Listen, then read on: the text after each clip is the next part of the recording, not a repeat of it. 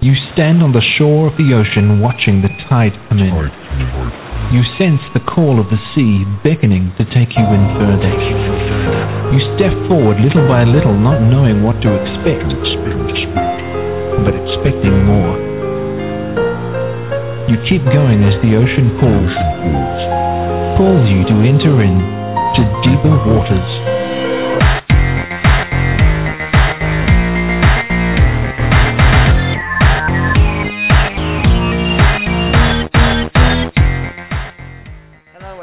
And welcome to the Deeper Waters podcast. I am Nick Peters, your host.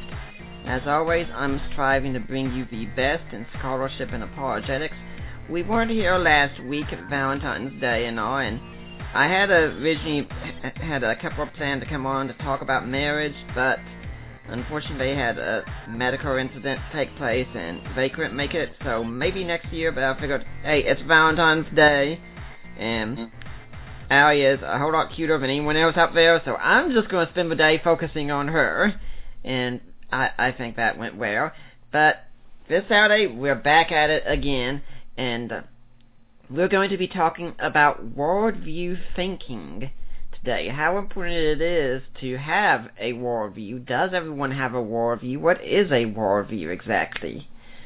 And in order to do that, we've brought a friend that we made at the New Orleans Baptist Theological Seminary Conference, the Defend the Faith Conference. I was there in January. I was one of the speakers, and we got to go and hear several great speakers. And one of the first talks that we went to was one put on by Dr. Tawa Anderson. He is the chair of the philosophy department and assistant professor of philosophy and apologetics at Oklahoma Baptist University in Shawnee, Oklahoma. Tawa presents papers regularly at Professional Philosophical Society meetings, has written a number of journal and magazine articles, and is the co-author of a worldview textbook used at OBU, and hopefully soon to be published and accessible to the broader public. A native of Edmonton, Alberta, Canada, Tawa earned his B.A. in Political Science at the University of Alberta and an M.Div. in Pastoral Ministry from Edmonton Baptist Seminary, which is now Taylor Seminary.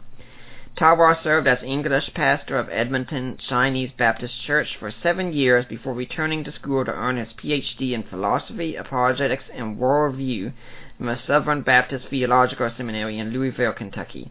A husband and father of three, Tawa is passionate about equipping the church to understand, explain, and defend the truth of the Christian faith.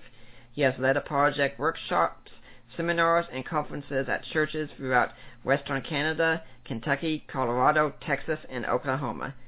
Tawa enjoys speaking on a broad range of apologetic topics with particular passion for matters regarding truth, relativism, and postmodernism, the textual integrity and historical reliability of the New Testament, the historical Jesus, the resurrection of Christ, worldview, the need for apologetic and worldview training in contemporary Christian churches, the problem of evil or pain, and he blogs with intermittent dedication at tawaapologetics.blogspot.com. So today we'll be talking about 5 and 6 on that list today, worldview and the need for apologetic and worldview training in contemporary Christian churches.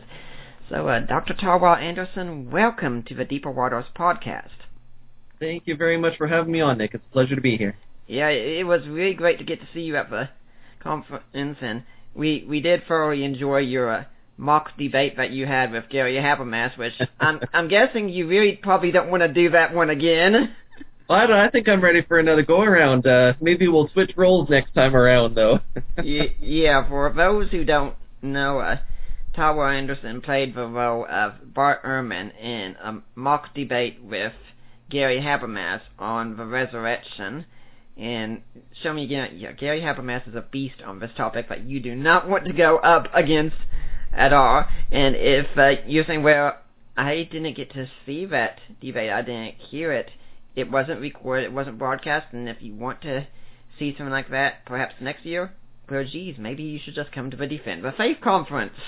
I think that's a good idea, and I think Dr. Stewart and Dr. Putnam owe us a thank you for free advertising for them. It definitely is worthwhile going, and you can't get the same feel from everything just from the online audio or video. And again, not everything is streamed, not everything is available, so it is worth going. And when you go to events like this, you will meet apologists like Dr. Anderson and myself and Gary Habermas and so many others that are there, and you can just much more regularly interact with them. You and I got to have some good discussions with Allie around as well on various topics, to see each other throughout the day and such. Yeah, that's one of the blessings of being there. Mm-hmm. And all of these guys, I mean, these are some of my heroes, Bob Stewart and Gary Habermas and Chris Grothaus. And they're just regular guys that are happy to sit down and talk with anyone who's there, participant, fellow speaker, breakout session leader. Mm-hmm. They're just good, humble, down-to-earth guys and girls that it's just a privilege to be able to know and serve alongside. Yeah. Well, that conference was my first interaction with you, and so for some other people, this could be their first interaction with you as well. And we know about your academic training, but how did you get to be doing what you're doing today? Who is Talbot as a person? Well, that's probably quite a long story. You probably don't want the whole one. But I guess it begins, obviously, with my journey to Christ to begin with. I was raised in Canada. Edmonton, Alberta is home. I grew up in a suburb just outside of Edmonton, Sherwood Park, Alberta. Edmonton's the capital city of Alberta. It's about 1 million people in the city and surrounding area. A wonderful city. Grew up in a wonderful home, not a Christian home. And grew up not going to church, not really thinking much about such things.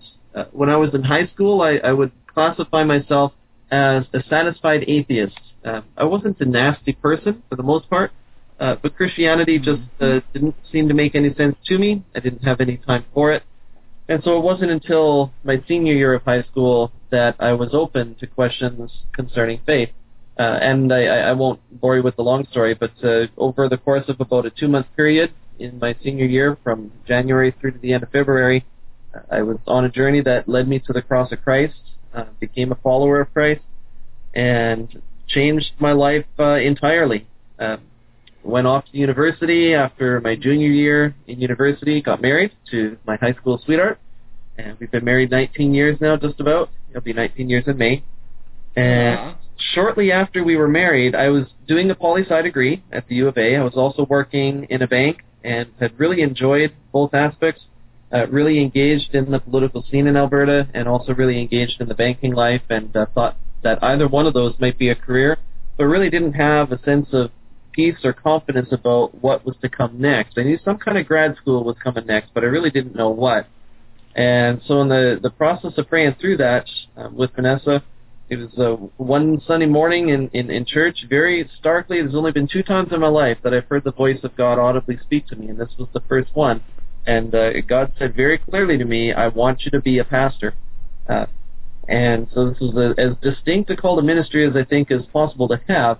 And at that point in my life, I think that sort of distinctness would have been necessary, because I would have thought that either I was crazy or God was crazy, one way or the other, if I'd have gotten that call any other way. Vanessa had heard the same voice that morning telling her that her husband was going to be a pastor, and so there was that confirmation. Our pastor was very enthusiastic and affirmed the call to ministry, and so that's what led me to Edmonton Baptist Seminary the next year to prepare for ministry. Mm-hmm. After graduation, I was privileged to be called as the English pastor at Edmonton Chinese Baptist Church, where I served for 7 years. And the congregation when I got there was predominantly youth, and all youth and young adults. The oldest person in the congregation was our age. I was 25 when I started there. And so it was high school, junior high, college students, and a handful that had finished college. Very young congregation, very bright congregation, very inquisitive, all sorts of questions that they had, all sorts of youth that were having doubts and questions about their faith. And it was really in my capacity as the English pastor that I began to get interested in apologetics. And largely it was because I had to. Mm-hmm. That I had congregation members that had questions that I didn't have answers to, and I knew it was my responsibility to at least seek out what kinds of answers there were for their questions.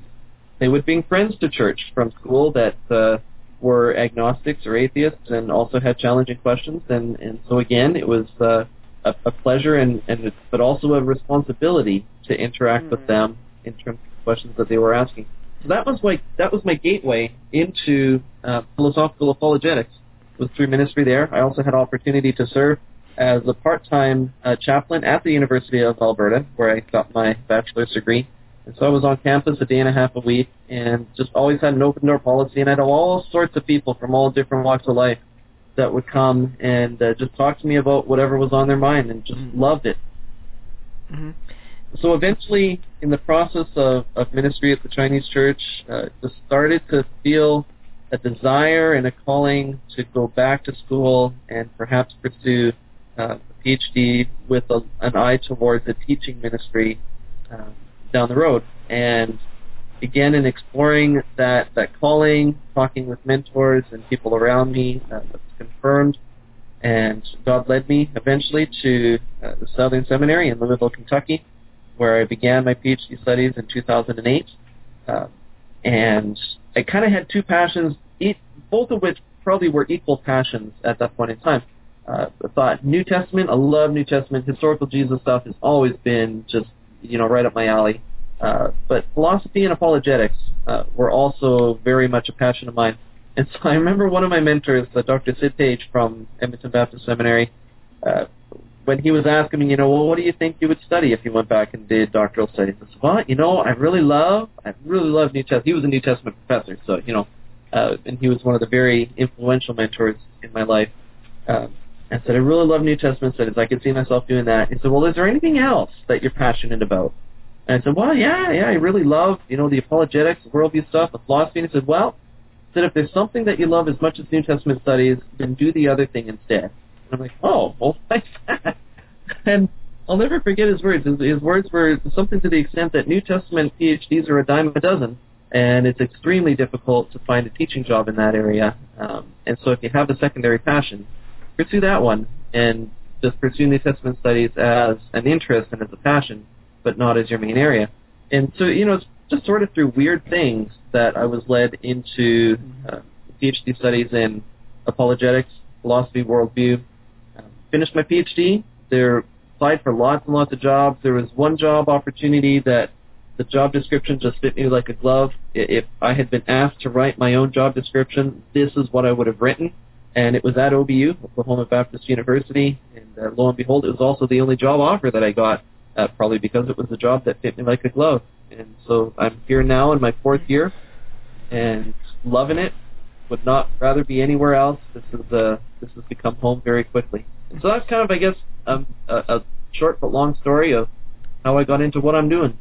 Yeah, before we get into the main meat of a topic, I'd like to bring up something that you brought out about being at a church and being practically forced to study apologetics because you just had to. There are a lot of churches that seem to sadly not think this is a major need today. What's your thinking on that?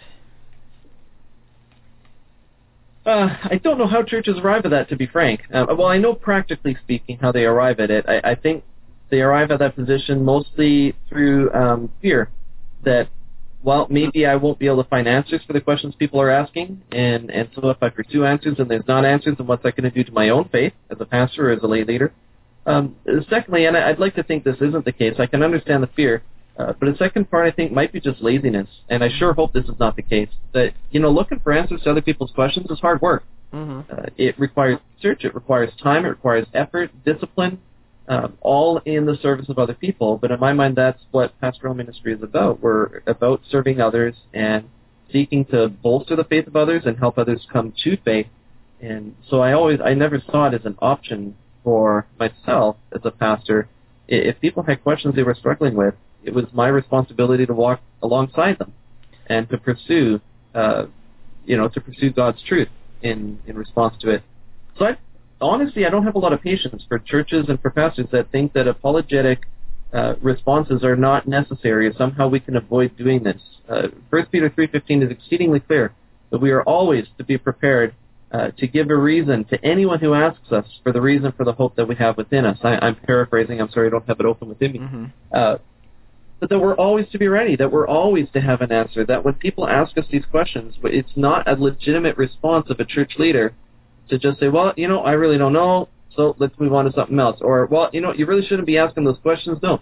Anytime we are asked the reason for the hope that we have, we are to give an answer. We are to be giving a response to people. We see this in the example of the Apostle Paul, that he doesn't turn away questions. He doesn't turn away doubts. He responds to them. He seeks to walk alongside people where they are with the doubts they have and the questions they have and draw them closer to Christ through, even when necessary, through rational argumentation. And so I always saw that as a responsibility of a pastor in the church. Okay, one thing some pastors might think at times also is, or some people might think is that if you start putting this stuff out in the service, that it's going to go over the heads of many people in the church, and you're just going to lose them. And I'm sure as you were studying, you started putting more and more of this kind of stuff into your sermons. Did you really have a problem with people are saying, this stuff is just going over my head, I don't get it? At times, yes. And this is one of the areas where we always need to be careful not to use technical jargon that is not accessible to people who are not studying in a particular field.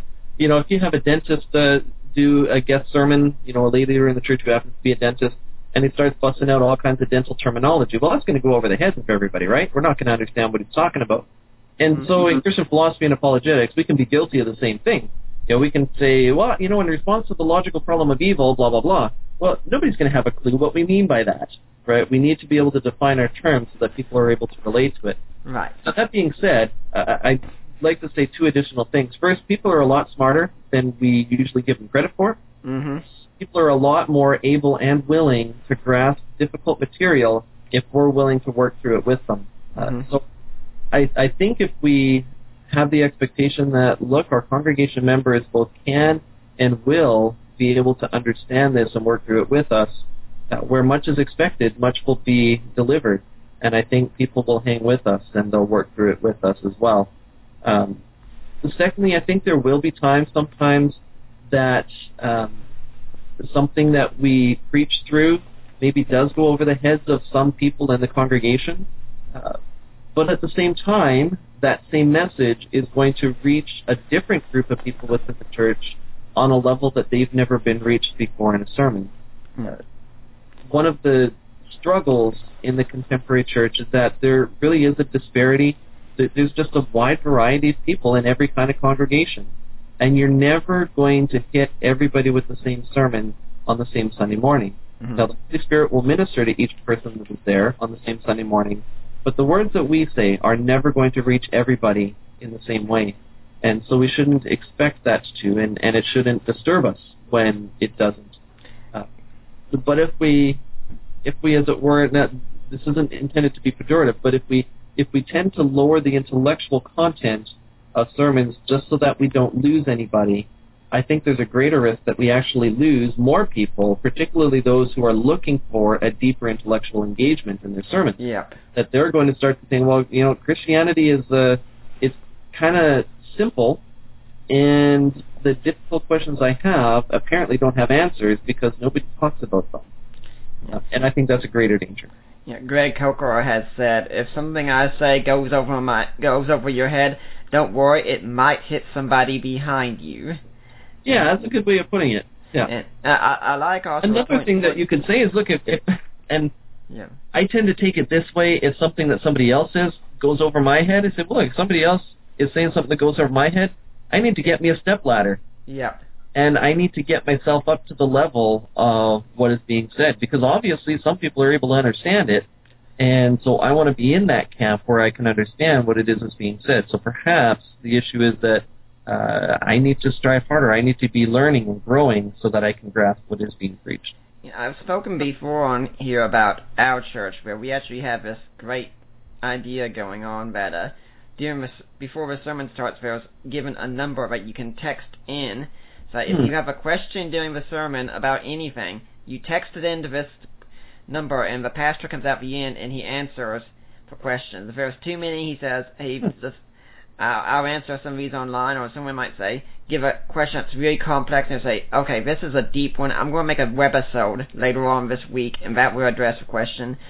And what I've found is that it's a great combination of getting our sermons, because I'm in our marriage the much more intellectual one, and during when we've gone to church services, I've always been listening. I've been seeing they're just kind of half in, half out, thinking, okay, I wonder what I'm going to do when I get home, things of that sort. I mean, just pretty much bored theory because, okay, I've heard this before, but now we go to this church and my wife's there and she's not seminary trained. I am, and we're both getting something out of it and we're both able to discuss it on the way home. I think that's the way it should be. Yeah, I think it's a wonderful model. And another model which is great, and I didn't do this often enough, unfortunately, but you can have, let's say you have an early service, right? So instead of, traditional 9:30 Sunday school, then 11 o'clock service, let's say you flip that around, have a 9:30 service, and then an 11 o'clock Sunday school. Well, you can have a Sunday school class that is just sermon response. And so you have the pastor in that Sunday school classroom, and people can come if they had questions about the sermon or something bothered them or they have doubts related to it.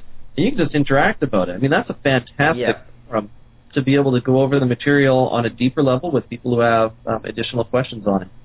Well, let's get into the meat of what we're talking about today with worldview thinking here, which is, in fact, relevant to all this. Before we start talking about what's worldview thinking, we should ask the question, what is a worldview? Yeah, that's a good question. It's hard to know what worldview thinking is without that. So I would provisionally define worldview as the conceptual lens through which we see, understand, and interact with the world around us. So I kind of liken it to a pair of glasses. You wear glasses, I do as well. And so it's through our glasses that we're able to see things around us, that we're able to see them more clearly than we otherwise would if we didn't have them on.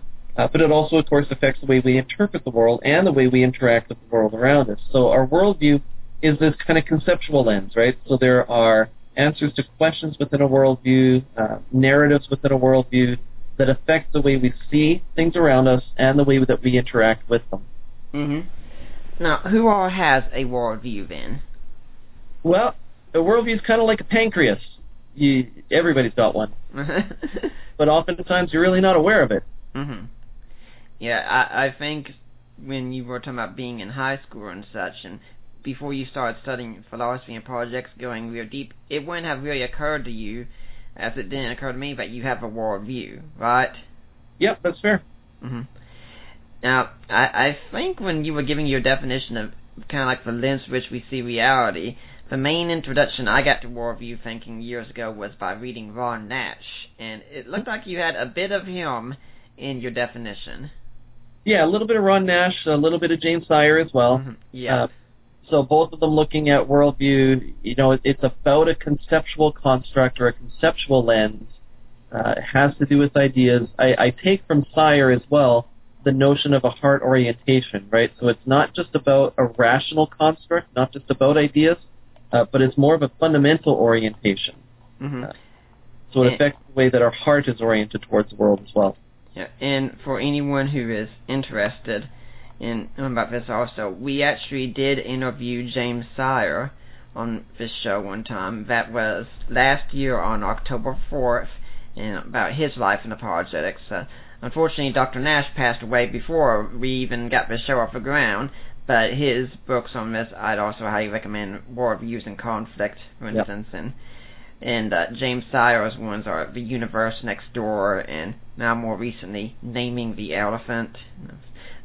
What difference does worldview thinking make? I mean, I always about where this is how we see reality. Great, okay, what difference does that even make? Yeah, so rather than talk first about the importance of worldview thinking, I guess we'll talk about the importance of worldview itself. Yeah. I mean, okay, sure, it affects the way we see things, but what does that look like? Practically speaking, how does it affect us on a day-to-day basis? So I talk in our book about 4 different impacts that worldview has on a day-to-day basis. So worldview influences us by means of confirmation bias.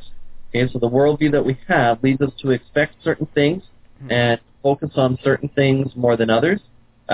It affects us in terms of experiential accommodation. So let's say that you and I come into contact with something new, a new idea, a new argument, a new piece of data. Well, what are we going to do with that new thing? Well, by and large, we're going to try to fit it in with what we already know or with what we already understand. So if you and I come into contact, say, with crop circles, given my own worldview, I'm going to say, oh, wow, some kind of prankster is most likely responsible for this crop circles, okay? Because that's going to fit with my general worldview. I'm not going to leap immediately to aliens put these crop circles here, because that lies by and large outside of my worldview. So confirmation bias, we tend to look for what agrees with us. So one of the examples, of confirmation bias, this is a fascinating study that I read. You interview two different groups, okay? A group of Republicans on one hand, a group of Democrats on the other hand. You expose them both to two sets of studies. One set of studies that talk about the negative impact that minimum wage has upon businesses, and the other set of studies showing the positive impact that minimum wage has upon people's living standards. And lo and behold, what do you get? Well, the Democrat-leaning people tend to say this set of studies talking about the beneficial impact of minimum wage upon people's lifestyles. This is a reliable set of studies, and the other set of studies is unreliable. And it's the other way around with the Republicans. You have two sets of data in front of you, two different arguments in front of you. Your confirmation bias is going to lead you to emphasize the one that agrees with you. You're going to highlight the data, highlight the arguments, emphasize the ones that agree with you, and you're going to tend to minimize or kind of sweep under the rug the ones that don't. So that's confirmation bias. Experiential accommodation, again, is just trying to fit new data and new arguments within the worldview that we already have, ways that fit with what we already believe. Thomas Kuhn did a wonderful job of highlighting how this works in the scientific realm, but it exists in every realm of life, not just science. A third way worldview impacts us on a day-to-day basis is through what we call the pool of live options. So when it comes to explanatory force, and this is particularly important in disciplines like, say, history and like science. So say we're talking about, what happened to Jesus of Nazareth after he was arrested. The pool of live options that we have is the set of possible explanations for the historical data about what happened to Jesus of Nazareth. So, there's certain historical data that we have in, say, the New Testament Gospels and in some Roman historians and in some extra-canonical Christian writings and so forth. And the question is, well, what do you do with that data? There's a whole bunch of potential explanations, but some of them for us are not live options. That is, we don't consider them plausible. Before considering the historical data at hand, we have already discounted these possibilities.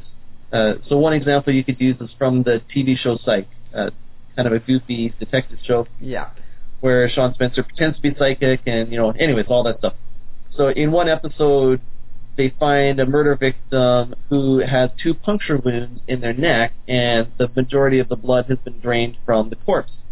And Sean Spencer, of course, immediately leaps to the conclusion this must be the result of a vampire, obviously. Obviously, right? Because for him, vampires are a live option. The police detectives, on the other hand, immediately discount that possibility. Why? Because vampires lie outside of their pool of live options. They don't believe vampires exist, and if vampires don't exist, obviously, a vampire couldn't have killed this person. So the vampire explanation is not a live option for the police detective. It is a live option for Spencer. Well, what determines whether it's a live option or not?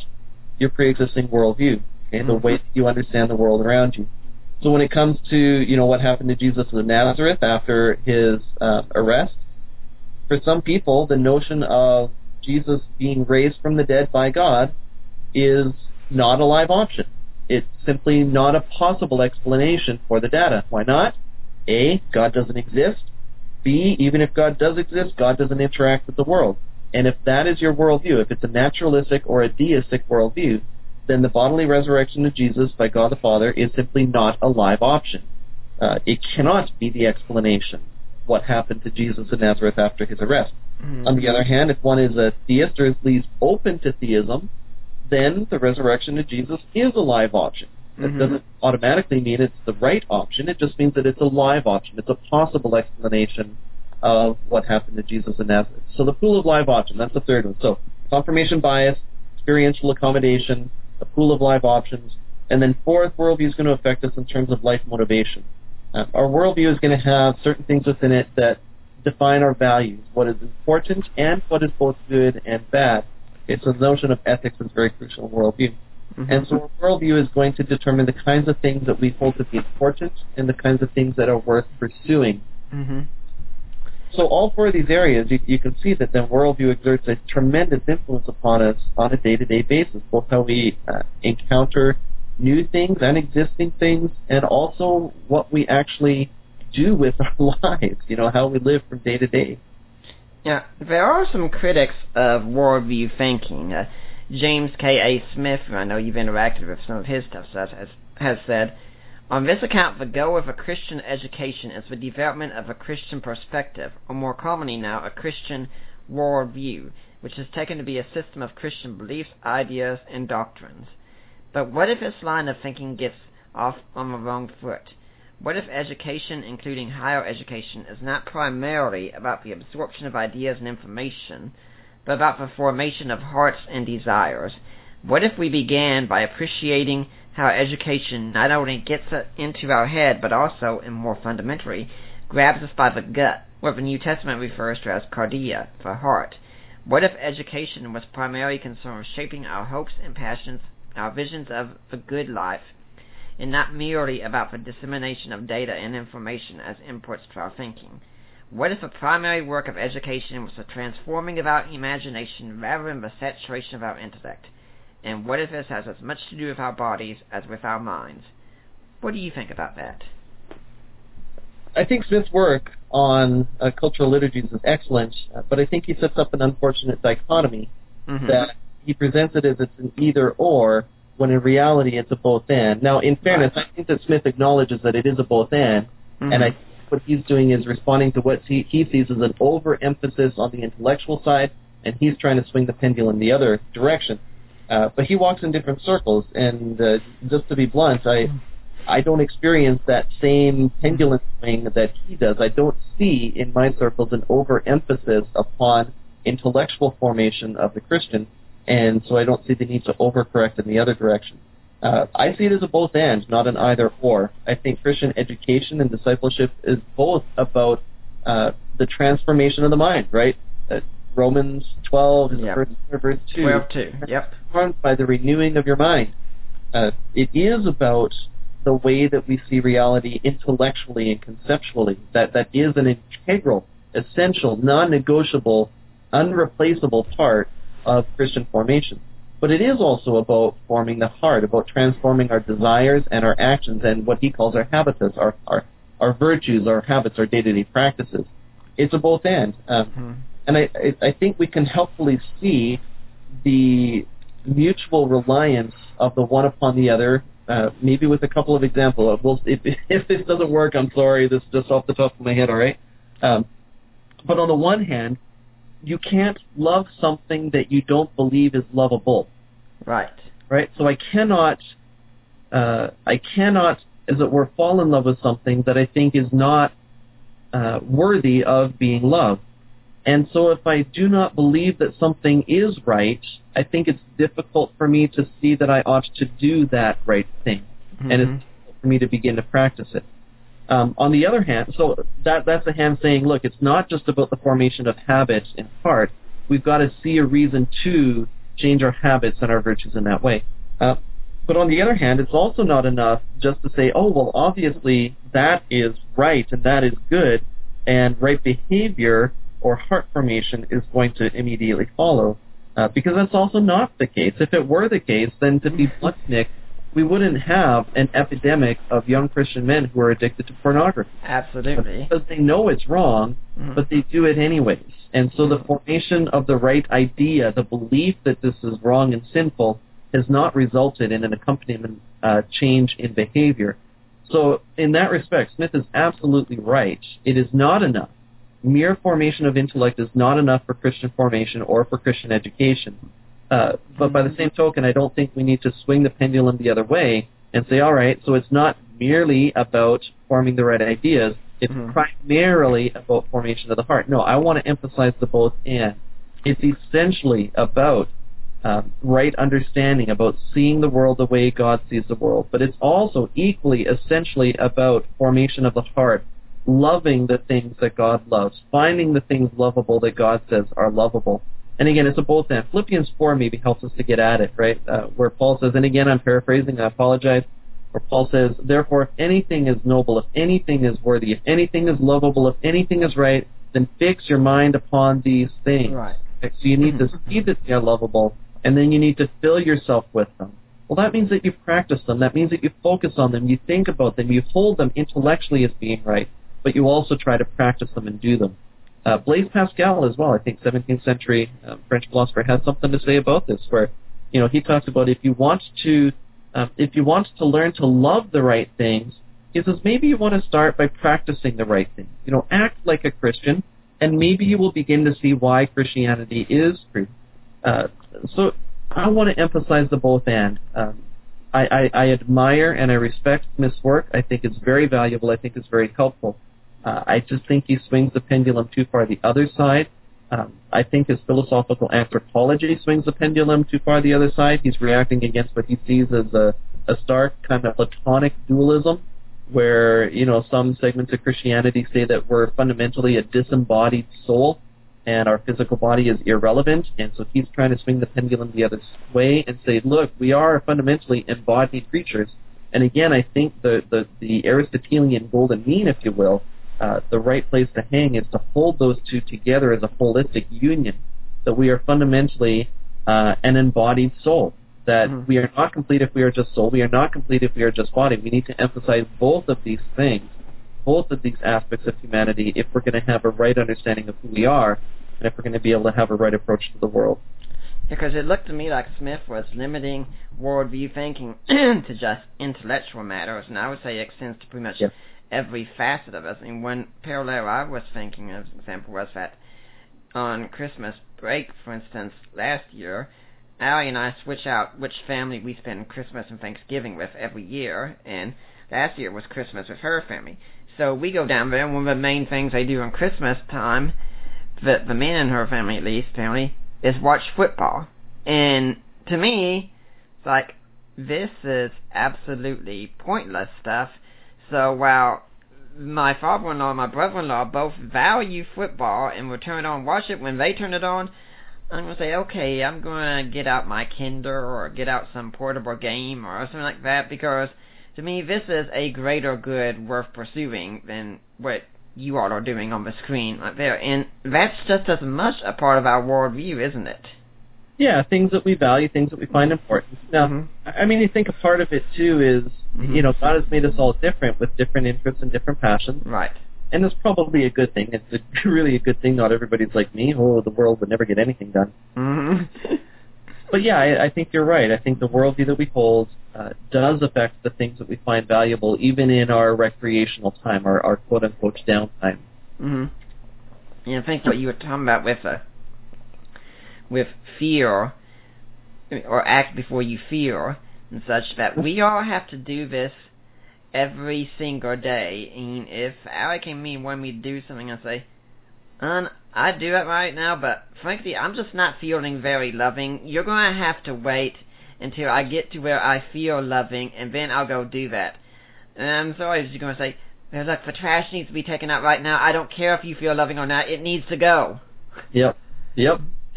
And I tell you what, Nick, when kids come along, it's just tenfold that way, right? Tell you what, nobody ever feels like cleaning up the puke of a sick child. Yeah, back somebody's got to do it, regardless of whether they want to. Yeah, we had that scenario happen a little bit here back in December when I came down with that stomach flu that was going around. And after that, I was so generous, but I shared it with my wife and my mother both. They were very thankful. Oh, yes, the gift that just keeps on giving. That's right. Now, you were also talking about the confirmation bias that we have, and I think this is something very important, because some Christians listening will be thinking, well, geez, how does this affect me in my day-to-day life? And one instance I'm thinking of is, if you go out there and you assume people have a background knowledge like you have with the same basic beliefs, but you're just going to go out there and say, well, here's what the Bible says about such and such, and here's my personal testimony about how this has affected my life, and you go and you give this great talk to someone, and then we say, well, why should I believe the Bible? That's not part of a question that some Christians might ask, but if this guy is asking that one, and you're not trained in worldview thinking, you're immediately, everything you've said has just gone right out the window and doesn't matter a bit in your evangelism. Yeah, and in that sense, you're going to need to build some common ground first. some things that both of you are able to agree are worthwhile or good sources of knowledge or sources of truth, it's not going to be very helpful. And look, I tell you what, when I was in high school, I actually did have friends that would say things like, "How we're concerned for the state of your eternal soul." And I said, well, that's all fine and dandy. I ain't got one, so don't worry. We've just had fundamentally different approaches to the world, and what they were saying just didn't compute. It didn't even make any sense to me. Well, but the Bible says you're going to go to hell if you don't accept Jesus. Well, fine and dandy, but A, I don't believe in hell, and B, why should I listen to what the Bible says? Right. It just has nothing to do. It's got no place in my scheme, in my worldview, in my understanding of reality. Yeah, it's like if someone comes up to me today and says, "The Quran says if you do not acknowledge Allah and treat him as the one true God, you will go to hell." Like, yep. Okay, that's nice, but to me, the Quran doesn't have that weight of value. And what we make the mistake of a lot of times now, evangelism, is we assume the person we're evangelizing treats the Bible the same way we do. Which is, if they did that, they'd already be a Christian. Yep. Yeah, I think you're exactly right, Nick. Yeah. When I was also studying worldview in Bible college, one thing they told me, and maybe you found this to be true in your experiences, once you study worldview thinking, you never watch a movie the exact same way again. Yep. Yeah. And it can be very frustrating to people that you watch a movie with. Yeah. No, that again is right. I love Star Wars movies. I like the original trilogy best, of course, because they're just way better. But look, Star Wars, is a worldview infused movie. It's got lots of worldview implications, and by and large, people aren't aware of them. Same with the Star Trek series, Next Generation, Voyager, the movies. They all make some very large worldview statements. One of the things you'll hear regularly on Star Trek episodes and in the movies is that human civilizations progress from ancient superstition through to organized religion, and eventually the rejecting of organized religion and the realization that it's just about us creatures living in the universe. That this is part of a very secular worldview, that religion is something that we are outgrowing as human beings. And it's very front and center throughout the Star Trek series, which doesn't make it a bad series. Right. It just means that it's really healthy if you're conscious of the worldviews that are being presented in the popular culture that you're consuming. I think it's actually a very dangerous thing oftentimes if Christians are worldview naive, if they're not thinking in worldview terms when they're watching movies or watching shows. That is when we are most prone to having alien worldviews creep into our own worldview and replace biblical perspectives with anti-biblical perspectives. Yeah, one way this can work out, for instance, is, via, I think it was Joe Biden who said that something that really helped push for the homosexual agenda was will and grace. And that came out because that made homosexuality something likable, and without even coming out and saying, "Hey, you should like homosexuality." Yeah, and Brokeback Mountain as well. A movie that was very well done and very effective, and cinematographical techniques that were intended to just draw you in to feel compassion and sympathy for the main characters. And absolutely. And again, I mean, it was, by movie standards, it was a good movie, a good TV show. But again, I think a lot of people were just worldview naive when they were watching it. They weren't engaged with what they were watching. They were just letting what they watched affect them without even knowing it. It changes us. It changes the way that we perceive reality when we see it displayed. When I was in seminary, Doug Beaumont was one of my professors, and he was very big into playing movies and getting us to think through about what was being said and reviewing movies. And once he had a time where he invited a bunch of students over to watch The Truman Show. Now, I came along also because I'd never seen the movie, and I was interested in what's being said. And so I watched it, and then after we were done, he had a discussion. Okay, so what do you think the writer of this film was trying to convey, the author? What message?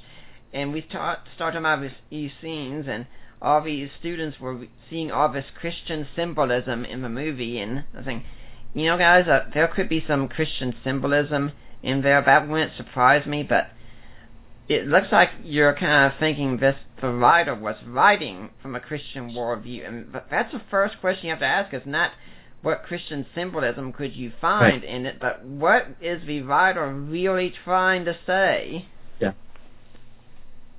Yeah, how are they trying to persuade us? Any good, that might be overstating it. Most good movies aren't just entertainment value. They're also going to have a persuasive aspect to them. Nicholas Wolterstorff has done some excellent work on the notion of world projection in art, in movies, TV shows, books, and so on. And he emphasizes that, look, a movie projects a world, a possible world or an actual world, that makes statements about either the way things are or the way things ought to be. And no artist is indifferent to what effect their work has upon the audience. Right. They're by and large, even in postmodern art, they're by and large intending to bring about a particular type of response or a particular type of persuasion to convince us of something. Yeah. Now, when we're looking at this, couldn't we also consider that one of the reasons that sadly Christian movies and Christian music and video games and anything else of that sort can usually be so bad in so many ways is because we don't really grasp this kind of thing, and we often think if we're going to go out here, we're going to give them the gospel, we have to spell it out explicitly, and too often we assume our own worldview. If you go to these movies and you assume the Bible is true, you think it is, you could get a pretty good movie experience, but if you don't go there, then the atheist watching say, well, that was a nice little story, but too bad it doesn't have any evidence for it. Yeah. And, I mean, this is just one of my pet peeves with Christian movies, is that they just tend to be overly triumphalistic. That, you know, A, everybody's got to come to Christ, and B, the Christians have to win, you know, even in the championship football game, you know, facing the Giants, which I enjoyed as a movie. It was a good movie. But I think that the downfall of Christian movies, by and large, is just the triumphalism that they're guilty of. Okay, when we're talking about worldview and worldview thinking, how do we go about developing our worldview thinking? When we first come to the conclusion, some people might be listening to this for the first time thinking, wow, I never realized I had a worldview. Now I'm starting to see it. What now? Well, I think two things. First of all, we want to be able to identify where our worldview came from. So what is our worldview and where did it come from? And for the vast majority, well, for everybody, our worldview originally is developed preconceptually or pre-theoretically. That means that it develops without us thinking about it. We don't think our way into a worldview. We absorb our worldview from our family, our parents, our teachers, our peers, other cultural influences around us. So we develop a worldview without thinking about it. So there comes a point in time when we're able to understand that we have a worldview, and that is when we're able to examine, all right, now what is my worldview, and what are the components of it? How am I oriented towards the world around me? And where did it come from? So, you know, oftentimes I find, so I'll just use an example. I'll pick on I'll pick on our Christian friends momentarily. And oftentimes you'll find a young Christian who says, well, yeah, okay, I have a worldview. Obviously, I have a Christian worldview, and so it reflects the Bible. It comes from the Bible. And I'll say, well, okay, well, let's just identify some of the contours of your worldview, and we'll find beliefs like this. And please understand, we find these beliefs very, very commonly amongst young adults today. If I am a good person, I will go to heaven. That's a very common thing that you will hear expressed by a young Christian. And then, you know, if you push a little farther, well, what does it mean to be a quote-unquote good person? And some of the themes that come out may be biblical in nature, okay, and emphasis on sexual purity and compassion towards the poor. But oftentimes you'll hear a distinct lack of references to the atonement of Christ, and the notion that it's only by the blood of Christ that one can be redeemed to be in right relationship to God. Well, is that a Christian worldview if I'm thinking that my goodness is going to result in my eternal salvation? Well, I would argue that it's not. So here we're able to say, well, okay, I have this worldview. This is a component of the worldview. I think it's a Christian worldview. Well, now let's look at it critically. Let's analyze it. Let's evaluate it, and let's see if it really does match up with God's perspective. Here's another one that you'll find frequently within our Christian brothers and sisters. If I am faithful to God, then everything will go well for me. Okay, so, if I don't screw around in high school and, I'm in youth group and I'm nice to others and so on, then God's going to make me healthy, wealthy, and wise. And so then when, they are in a relationship with somebody and their boyfriend or girlfriend or fiance or spouse is unfaithful to them, well, now they question God. Well, God, I've been good. Why is this bad stuff happening to me? Mm-hmm. Or, they've been what they consider faithful, and all of a sudden they come down with a severe disease or disability. And God, why would you allow this to happen to me? I've been good. Well, it's because they've adopted within their quote-unquote Christian worldview some quite explicitly non-Christian elements, namely that God owes me something if I am faithful to Him. God doesn't promise us health and wealth and abundance just because we're faithful to Him. God oftentimes blesses us in those ways, but not because He owes it to us, not because we have earned it or deserve it, right. Simply out of His grace. We're actually promised tribulation and trial and suffering. That's what we're promised by God if we are faithful to Him. So we shouldn't expect something else. Let's pick on for a moment. I'm sorry, am I going on too long here with this? Oh, no, this is fine. We'll pick on our non-Christian friends for a moment then, all right? Okay. And oftentimes within a non-Christian, you might hear something like this. Okay, well, my worldview says that we live in a physical universe composed of physical stuff, and that's it. Okay? Matter, energy, and the combinations thereof. And then you'll hear them say something like this. But, rape is wrong, and people can choose not to do those bad things. Well, all right, let's then look at this. Let's evaluate. And here's where worldview thought and worldview analysis becomes important, right? Mm-hmm. So let's look at how well this makes sense within itself. If we live in a purely physical universe, no supernatural things, no spiritual things, just physical, material stuff, where does this notion of free will come from? If we are just a combination of, genetic material, physical inputs, then the things that we do, it would seem to me, are physically determined. And not all naturalists, not all atheists, of course, embrace this perspective, but I think it's something that if you think it logically through, it follows. That if we live in a physical, material universe, then there is no robust human free will.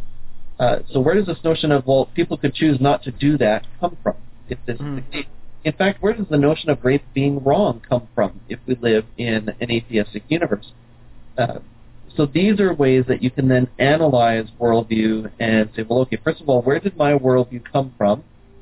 Is it as thoroughly Christian a worldview as I thought? And do the components of my worldview make sense with one another? In a more practical aspect of things, in fact, to show how the examples you're talking about have worked things out in our own personal lives, Dennis Prager once did some research several years ago. We actually read some research about how married couples respond to tragedy, and how so many couples, after a major tragedy such as the death of a child, can get divorced afterwards. That there was one factor that really helped them to stay together. It could still be different, but if it really helped them, it was they had a place in their understanding of their thinking for evil. Right. And if you don't have that, then it can be difficult. But of course, to be fair, we do have to say that when we talk about that kind of suffering, the thing about, Lord, I've been faithful, why is this happening to me? That shows up in the Psalms constantly. So when we go through that, it's not necessarily that we're bad Christians or anything either, but it is part of our experience. Yes. Mm-hmm. Yeah. And you're right, and we should, in a sense, expect it. And we do have a place in the Christian worldview for an understanding that we live in a fallen world where there will be evil, and evil things will happen even to people who, quote-unquote, don't deserve it. Right? Bad things will happen to good people simply because we live in a fallen world. I will also say, though, that within a Christian worldview, the whole notion of people that don't deserve it doesn't really make sense to me. that, ultimately we are all sinful and have fallen short of the glory of God. And I really have no right or reason to complain if and when bad things do happen to me. Nothing happens to me that I don't deserve. Nothing bad happens to me that I haven't deserved and earned. It's only the good things that come from the hand of God that I have not deserved or earned. Yeah. One other thing we should be clear about, when we talk about a Christian worldview, we can often talk about it as if it's this big monolithic thing. And a Christian worldview will necessarily entail some things. It will entail, for instance, that you hold the deity of Christ, you hold that he bodily rose from the dead, you hold the Trinity, you hold salvation by grace through faith.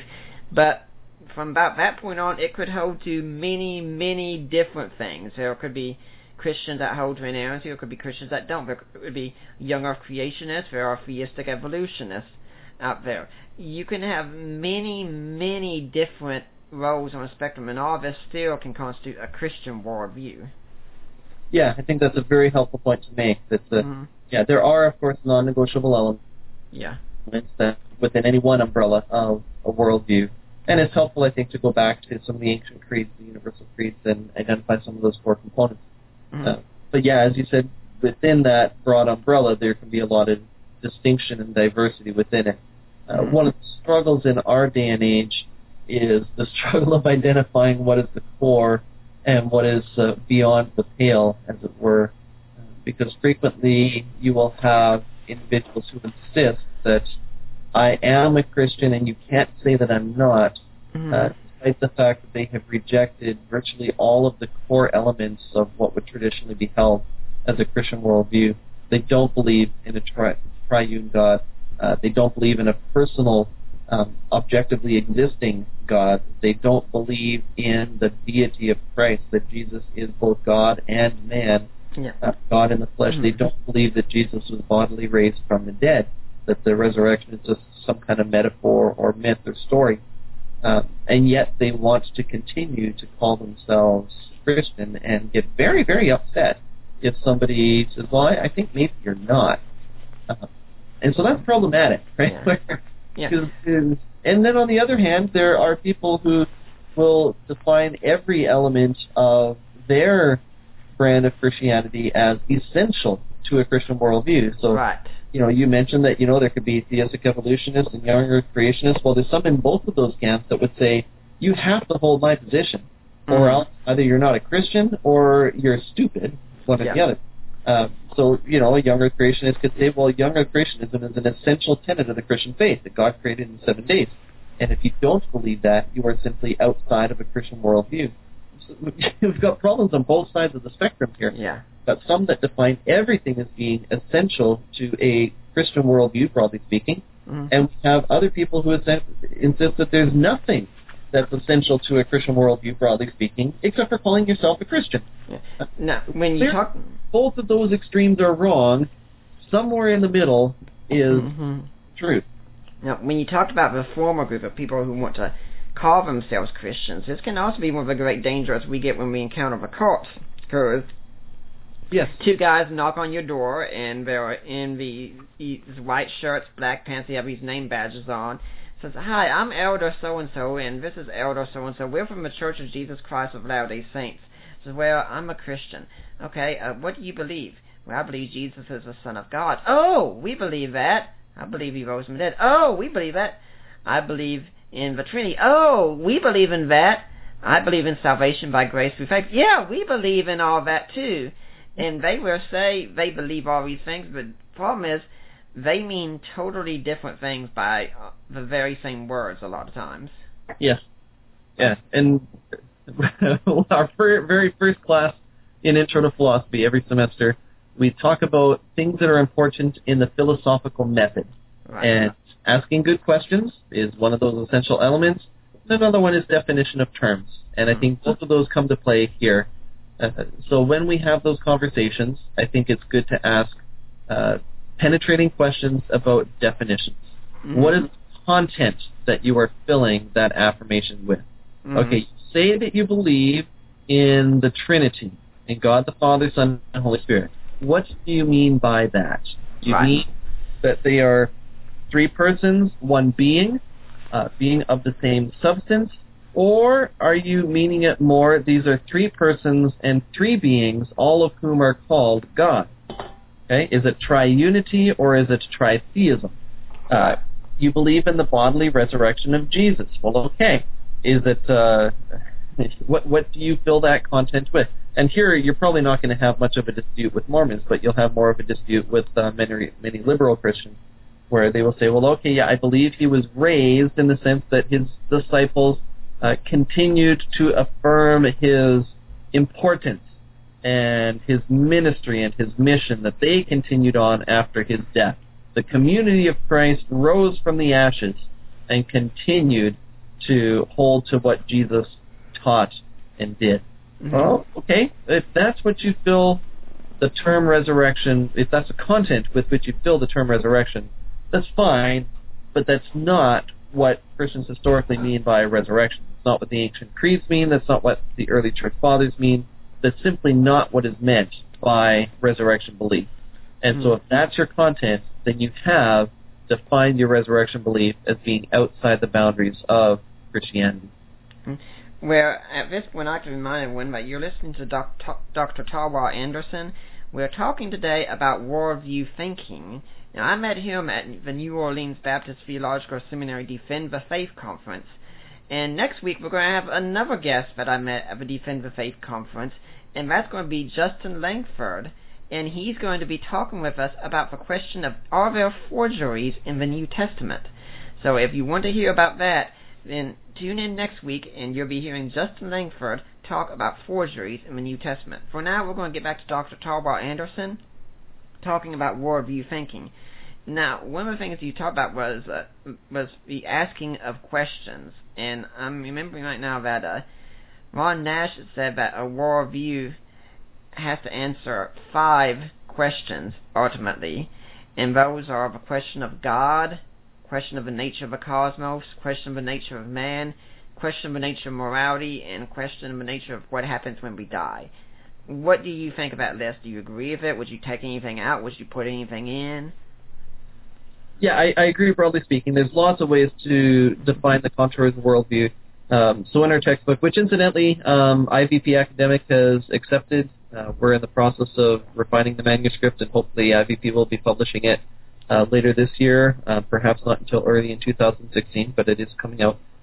So we approach the contours of worldview through 4 questions instead of 5. Nash uses the 5 questions. James Sire uses 8. I like to keep things smaller, so we have 4. And the 4 questions that we use, they're actually 4 sets of questions, but 4 questions that you can narrow it down to. What is our nature? What is our world? What is our problem? And what is our end? So we start with what is our nature, and this is kind of the existential question, right? What am I? Who am I? Right. Where did I come from? This involves the question, for example, of what can I know? So the question of epistemology is wrapped up in there. What can I know? How can I know things? So what is my nature? That's where we begin. Secondly, what is our world? And this encompasses Nash's first 2 questions, right? What is the nature of the cosmos? And what is the nature of ultimate reality, or God? Is there a God? Does God exist? If God exists, what is God like? The physical world around us, what is it like? Are we in a metaphysically unitary or dualistic world, a monistic or a dualistic world? If we live in a physical universe, is it ordered or is it chaotic? Do we have free will? What type of free will do we have, compatibilistic or libertarian? So all of these questions wrapped up within that broad question, what is our world? What is our problem is kind of a unique one. Some have this. N.T. Wright uses it, I believe. And this is the notion that all worldviews, all human civilizations recognize that there's something screwed up about our reality. There's something up with us as human beings, something messed up within the world at large. And so identifying the nature of that problem is a core aspect of worldview. And again, a lot of people, they're not conscious of their answer to that question. But when you ask the question, what do you think is wrong with the world around us? Once people think a little bit, you begin to uncover what their worldview is. So what's our problem? What's wrong with the world? And then fourth, what is our end? And we have kind of a dual connotation to this. The one connotation is Nash's last question, where do we go when we die? Okay, what happens after physical death? What is our end? Okay, our final destination. But also, what is our end in the sense of our function or our purpose? It's sort of the Greek notion of telos here. what is it that we are for? What is the meaning in life? Is there any purpose in life? Mm-hmm. What is the chief end of man, as it were? So if you want to narrow down that last question, you could say, look, the Christian worldview answer to that question is very aptly expressed in the Westminster Confession. The chief end of man is what? To glorify God and to enjoy Him forever, right? So we have both aspects of end there. To glorify God, that's our purpose, that's our function, that's why are we here, and then what happens when we die? To enjoy Him forever. That is our destiny after death. Now, I've surprised a number of atheists before when we've gotten the question about God, and they start dismissing theology, and I've said, actually, you also have a theology. You might not realize it, but you as an atheist have a theology. And I take it you'd probably agree with that, wouldn't you? I suspect so. It worked out for me a little bit what you mean by that. What I mean is, for instance, you have some beliefs about the God that you don't believe exists, and based on those beliefs, you in fact do conclude that He doesn't exist, because you could, for instance, say, if God exists, God would be all-knowing, all-powerful, all-loving. But there is evil in the world, therefore God does not exist. Right. Yeah. Yeah, I think that's fair to say. So in that sense, the atheist has a theology. They have an understanding of God, obviously God that they don't believe exists. And even if that's unconscious, I think they do have that. Yeah, I agree.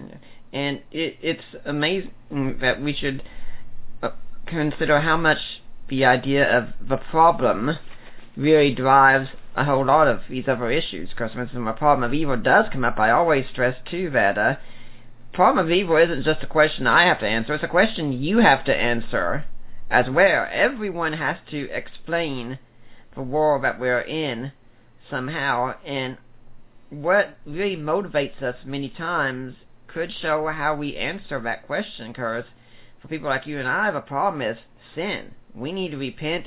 We need to get our lives right, and so we're out there doing what we can with the gospel. Meanwhile, someone from a more atheistic viewpoint will say, the problem is really ignorance. We need more scientific education, and we get more scientific education, our technology will improve, we'll be able to feed the hungry more, care more for the poor. When people know things better through science, they will live better lives, and so what are they out there proclaiming? Scientific education. Not that you or I would have a problem with that, but for them this is fundamental because this is the solution to a problem. That's right, the solution to the problem. Yeah, yeah.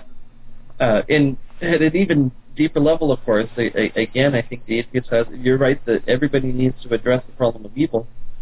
And the fundamental problem, I think, for the naturalist, as also for the Hindu, incidentally, is to articulate how exactly something can be called evil. Right. But we don't have that issue. It's easy for us to acknowledge why something is called evil. It goes contrary to the character and the will of God. But within an atheistic framework, it's a little bit more difficult. What is it that makes something evil? Is it just human agreement? Well, if there's not universal human agreement, then can we say that that thing is evil? If it's nearly universal human agreement, is that sufficient to establish it as evil? Well, if so, then what about the people who don't agree that it's evil? Is it still evil for them to do such a thing or not? Yeah. I think you have distinct difficulties. Yeah, one of the problems that we often do have is that we really don't think about evil enough. It is a problem, and it does have to be dealt with, and if we're going to be informed Christians in the world we live in, we need to know something about that problem. Yes. So let's get into kind of asking that kind of thing, because you talk about asking the questions. If we're forming these worldviews and we're getting at it, let's suppose we're looking at that question, like say the question of God. What kinds of questions should we start asking ourselves? Well, partly it depends on who we are and what it is that we believe already. One of the questions that I had to be asked when I was not a believer is, why do I exist? Why am I here? And is there something after my death? One of the existential crises that I had as a youth was just a sense of utter dissatisfaction with the notion that my physical death would be the end of me. nothing on the other side of death. Right. Believed that was the case. Mm-hmm. Believed that when I died, that would be it. But I also just had this inner thought, well, that just can't be. Mm-hmm. And when it wasn't, well, that just can't be, it was, well, that really sucks. Well, that's terrible. I wish that weren't the case. And so there was this inner existential angst or tension that I had. I didn't want the answer to be what I believed the answer was. This is what Clifford Williams would call an existential reason for belief in God, ultimately, that we have this yearning, this desire to persist past our physical death, which I think is nearly ubiquitous to all human beings, at least initially. It can be hammered out of us, but it's there, I believe, innately within us, that we desire to live on past physical death. I think is part of the way that God has created us. But we have that issue. So one of the questions to ask myself when I was in that situation was, well, why do I believe that, death will be the end of me? Is it possible that there could be something more? When you were starting to talk about that, I couldn't help but think of C.S. Lewis and the argument from Desire. Yes. He keeps talking about that this idea of there has to be something more than this. And one of the greatest disappointments you can have in life is if you go after something that you think is the ultimate, be it sex, drugs, or rock and roll, and you get to it and you find it doesn't deliver you the ultimate, then it leads to great disillusionment, and you could keep trying to do or get that thing in various different ways every single time, hoping it will scratch that itch that you've got. Yep.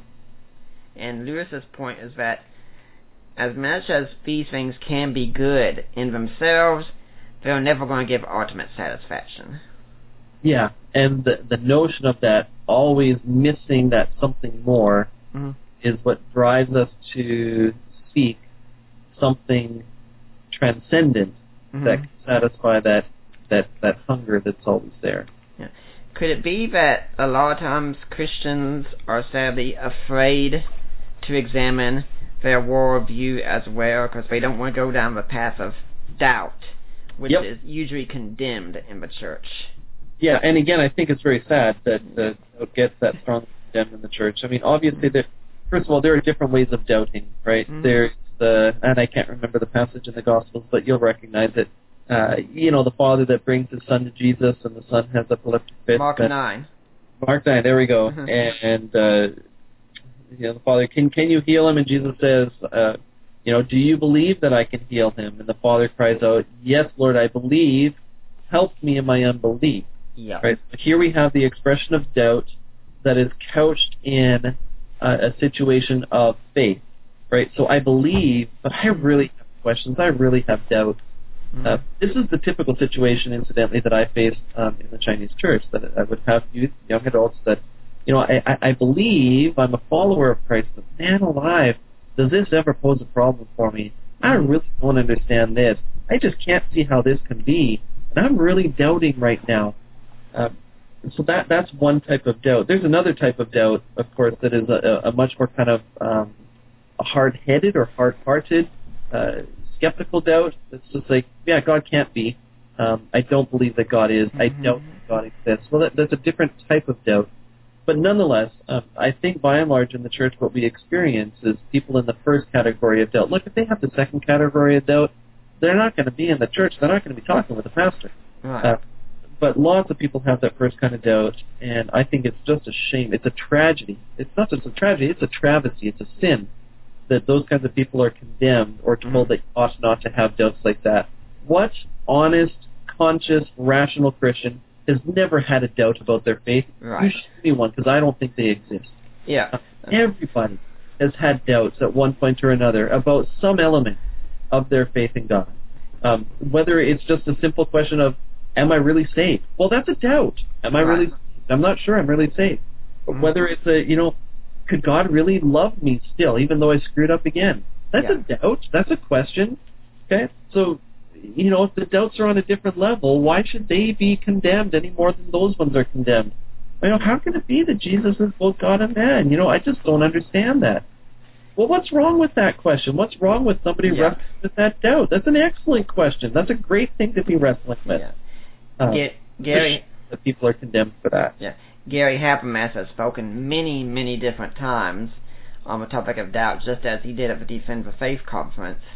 And so many times when he said, okay, show of hands, how many of you people have doubted X? And it's amazing how many people will raise their hands, and I'm sure there are many more people who would want to raise their hands, but they don't want to say anything. And he's talked about having a list of never doubters, which he says has 2 people on them. He says, actually, it says liar at the top. And my sense has been with doubters that I think doubters are just wonderful. Because when someone comes to me and they're really doubting things of Christianity, I say, that's great. And why is that so great? Because when you start doubting it, that tells me you're taking it seriously. Yep. And it also tells me that, first of all, I mean, from my perspective, if we are going to ask questions and have doubts, if we entertain those questions and try to answer those doubts, God is a God of truth, and God is a faithful God, and God is going to guide us to His truth. Okay? If we're seriously and honestly asking questions, I think God is going to guide us into His truth. Right. So I don't think we have anything to fear from asking questions and pursuing those doubts. And because of that trust, that faith, that this is who God is and how God works, I think that when people are asking those questions and expressing those doubts, well, what's going to come out on the other side? What's going to come out on the other side is a believer who's even stronger in their faith in God, and in their witness for Him, and in their ability to help other people who are walking through similar doubts and questions. And when we instead punish the doubt, what we're pretty much doing is either creating Christians who will be shut down entirely and unable to evangelize for a kingdom, or else we are showing them the doorway to atheism. Yeah. And so the original question, right, was, should Christians ask hard questions of their own faith? And I think you and I have both made it clear the answer to that question is yes. We should. Actually, I was talking with a colleague here at OBU yesterday, and it was on Thursday, and we were just mutually affirming that one of the joys that we had, it was yesterday, I'm sorry, I get my days mixed up. One of the joys that we have here is being able to encourage, sometimes to force, our students to ask hard questions of their own faith, context which is nurturing to the development of their faith. As Christian philosophers, our desire is to see our students grow in their love for God, that we are to love God with heart and soul and strength, and so we're seeking to help them love God with mind by asking the hard questions of their own faith, not with the desire to undermine or to destroy their faith, but rather with the desire to see them come out on the other side with a stronger faith that is more rationally grounded, and it can again be more winsomely and rationally shared with others. Yeah, and we also have to remember these doubts that we're talking about, that they shouldn't just happen for Christians. Everyone with every worldview should have doubts about their worldview and be learning the best way to address them. That's an excellent point that Timothy Keller makes in his book, The Reason for God, where in the intro to it, and Timothy Keller has a wonderful ministry in New York City, Presbyterian Church, where, and you'd asked earlier about, do you ever preach and it goes over people's heads? Well, look, if you've listened to Timothy Keller preach, he does such a tremendous job of making apologetics accessible to everybody, but challenging to everybody as well. So his is just amazing. He's anointed. God is using the man. I recently read his book on prayer, because my pastor recommended me, because I said, I want a good book on prayer. I don't want something with a lot of fluff and such. He gave me prayer, and I ended up telling a friend, I loved it and I hated this book. I loved it because it has so much good information, so much good stuff I learned from, and then I hated it because it showed me how much I was screwing up in so many ways. Yep. You were going on about the introduction to The Reason for God. He lays out that, he has a lot of skeptics and very intellectual folks in New York City that come to his church, and they will express questions and doubts to him. And one of the things he emphasizes is the dual nature of doubt. He says, I want Christians to question their own faith and to ask the hard questions, to admit their doubts and bring them out into the light. He says, but I want the same thing for my skeptical friends. That far too many skeptics are just hyper-confident and won't entertain any questions. They don't want to think about their non-belief any more than Christians want to think about their belief. So he says, I want skeptics to doubt their doubts, and I want Christians to doubt their faith. And obviously, again, Keller's going to have the same perspective as you and I, because his belief is that in doing that, both the skeptic and the believer are going to be led into a deeper faith in Christ. Yeah. Now, at this point, I'd like to remind everyone that you're listening to the Deeper Waters podcast, and everything we do here is supported by people like you. You're just listeners who get a benefit out of the podcast and want to support it, and we could use your support. And now, how do you give that support? Well, there are a number of ways. One way is you can go to our new website, deeperwaters.ddns.net.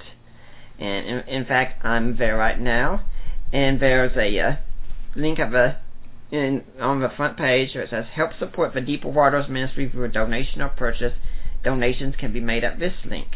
And now when you click that link, it will take you to the Ministry of Risen Jesus, which is the ministry of Mike Licona.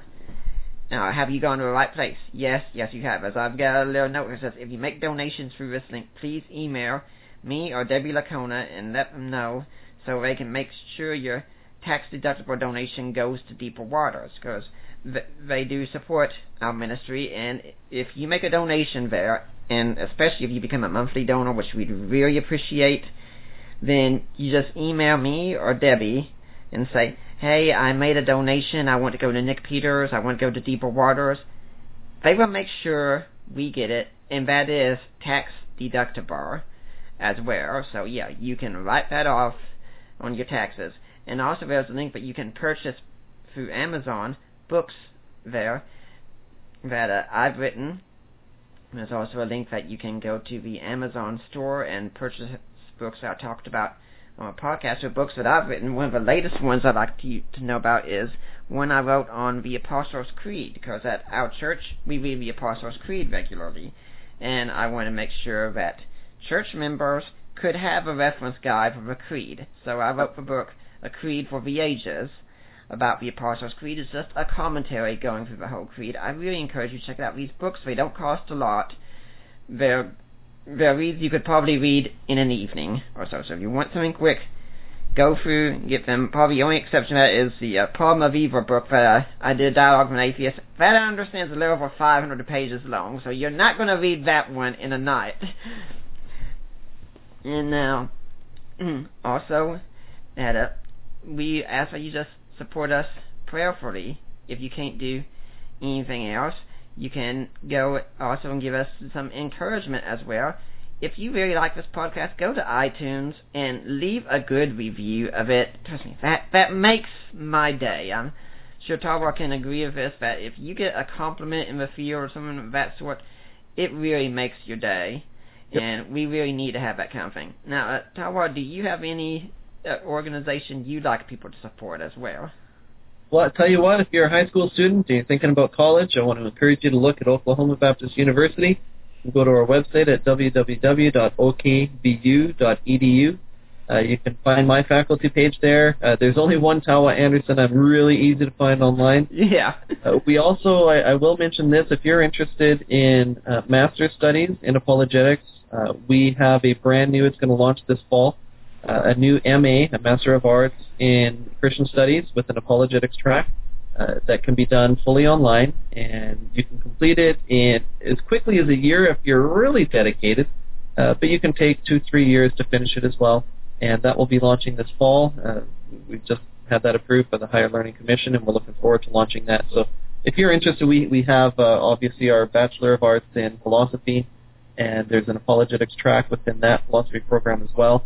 And so lots of opportunities here. We're one of very few schools in the country. I believe there's about 3 schools in the country that have apologetics programs at the undergraduate level. And so we're one of the very few on that front. So I just encourage you, www.okbu.edu.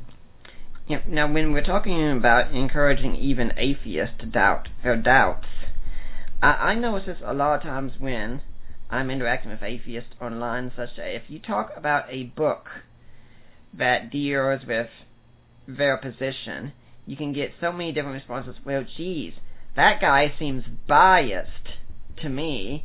So of course he's biased. Everyone who writes in position is biased. Or just utter dismissal, which I find so discouraging when that happens. Because I say, look, you tell me about a book that argues against my worldview that you think I should check. I guarantee you, as soon as I read about that, I'm going to the library website, clicking, seeing if I can find that book and order it. And say, look, I can go into a bookstore, a secular bookstore, go to the New Testament section, the Historical Jesus section, and I can buy anything that I see there, and I'm not troubled by it. That's what you do when you're confident in your worldview. It seems the inability to really read anything that disagrees with you really shows a lack of confidence in your worldview. Yeah, and there's also, this is one of the things that we struggle with as a teacher at Oklahoma Baptist University, because there's a balance that we strive for. I'm sure we don't find it most of the time here. Yeah. But, we're responsible for teaching. We want our students to engage diverse ideas, including thinkers that disagree with us and disagree with them. But there's only so much time in a semester. There's only so much that you can have students read. Mm-hmm. So what do you point them to? It's a difficult trick. But you're absolutely right that we can't be afraid of engaging with thoughts, whether verbal or written, opponents, and neither should other people. And look, most Christian philosophical works are biased because all of us are biased. Well, why are we all biased? Because we all have a worldview. Right. And our worldview does affect us on a day-to-day basis. So, of course, what we write is biased. But that's not something that invalidates an argument that somebody sets forth. Look, I've read every word that John Dominic Crossan has ever written, I have read. Mm-hmm. And, of course, John Dominic Crossan is biased in what he writes. Does that invalidate what he writes? No. Yep. It means you can understand that he has a bias, and so you can point sometimes to why he comes to the conclusions he does, but you still have to interact with the argument. Mm-hmm. He sets forth an argument. It's not just enough to say, well, of course he says that. He's a such and such. Well, no, interact with the argument. So what if he's a such and such? That's just an ad hominem. Interact with the argument and show why the argument is poor, rather than just saying he only says that because he's a believer. Yeah, when I've interacted with unbelievers, I've lately taken to the tack of asking, okay, when was the last time you read a work of scholarship that disagrees with you? And honestly, I can't remember the last time I got an answer to that question. And that is something that is very concerning about that. Yeah, although I suspect that we would find the same thing with the average Christian in the pews. Yes, unfortunately. They read something that disagreed with them. Mm-hmm. Not be able to think of it either. Although here, I mean, they actually, if they did think about it, they probably could, because they read opinion pieces in the New York Times and whatever else, and they also watch movies and watch TV shows that have worldviews that are contrary. Mm-hmm. But they're not thinking in those terms when they're reading that stuff, so they don't realize it. Yeah, it really is unfortunate, and I also think, Nick, that this is really a mark of a somewhat anti-intellectual age that we live. Yeah. And this, again, is on both sides of the spectrum. I think it's one of the influences of postmodern theory that has affected people. One of the aspects of which is the decreasing confidence in the existing of truth. Well, if there is no truth, then, I can just have my opinion. It doesn't mean my opinion is true, but it also means I don't have to consider other people's arguments because they're just arguments expressing their opinion. Well, I already have my opinion, so I don't need to read their opinion. And there is no truth for us to arrive at together anyway, so why bother? I was listening today to the latest Unbelievable broadcast, and someone wrote in in response to something as they were asking a question, saying, like, you want to know why there are so many people who are putting none down as a religious belief? It's because we live in the age of information. We can Google anything. We can look up all these facts. We got them right for a worldview, and we can show you that any argument that's an apologetic argument, even you shouldn't take seriously. And when I heard that, I was like, I'm having a hard time not laughing at this. But it's part of a problem because so many people do think because we are in the internet, we're in the age of knowledge. And I'm not going to deny, of course, the internet's a great place to find a lot of knowledge. But the thing is, most of us aren't properly equipped in our worldview prior to know how to sift through that information and know what's good and what isn't. Yes, that's absolutely correct. We were, in one of my classes, we've been watching a debate on the resurrection of Jesus, and I better not identify the participants. I'll leave the participants unnamed. But the skeptic in the debate, at one point in the debate, the Christian theist has identified the Apostle Paul and, the passage in 1 Corinthians 15 as early testimony to the resurrection of Jesus that stems from within 5 years of Christ's death. Right. His opponent in the debate said, and if you knew who the opponent was, you'd be like, what? Why would he say that? But the opponent said, you can't do that. Paul isn't writing 5 years after the death of Jesus. This comes from at least 25 years after the death of Jesus. Well, okay, now, what I want to do with this here is just break it down a little bit. First of all, the skeptical scholar knows full well what his opponent was saying.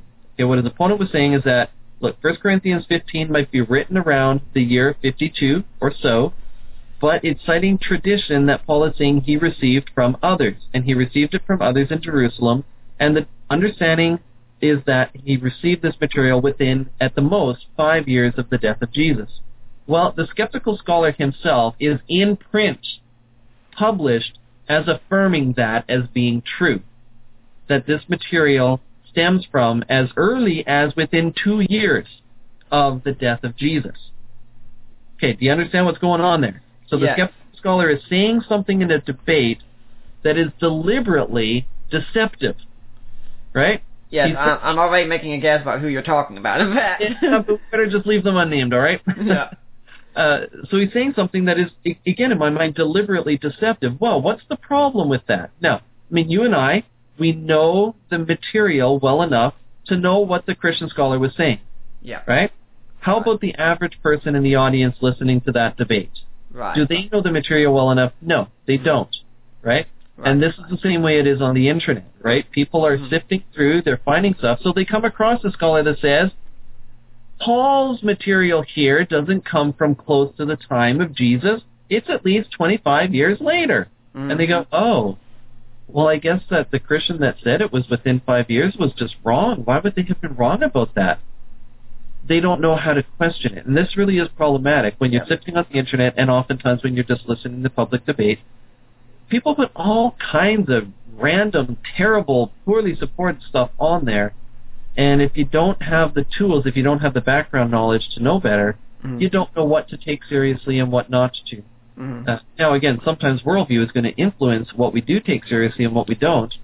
But a part of the difficulty from a Christian perspective is that, look, by and large, the majority of the material on the internet is not Christian in origin. And so if you do historical Jesus research just on the internet alone, you're going to find a predominant number of sources that are skeptical and critical in their tone and in their voice. And oftentimes, again, they're going to be setting forth stuff like that, oh yeah, there's nothing that dates to within 5 years of Jesus' death. Well, yeah, there is, and they should know better, and oftentimes they do know better, but they write that and they say that because they know that the unequipped listener or reader can't refute what they are saying and can't place it within a broader context. So that's the difficulty with the internet. That's the difficulty oftentimes with debate. Sometimes it's deliberate. Sometimes it's just, look, we got guys that are, these are both Christians and non-Christians. I'm not just picking on our non-Christian friends here. We got guys that are sitting in their mom's garage in their 40s in their underwear that are writing blogs and setting themselves forth as experts on such and such, when really these are just middle-aged guys in their underwear that have no credentials whatsoever. But on the internet, how do you find that out? You can't check up on it. You have no way of knowing. Anybody can write anything they want on the internet. And they can present themselves as being a historical Jesus scholar, an expert in ancient languages. And how do you check up on that? Well, if you've got some of the research techniques and tools, you can check up on it. But the average reader simply cannot. Back in November, I was invited on a show called The Mind Renewed to do a debate with Ken Humphreys.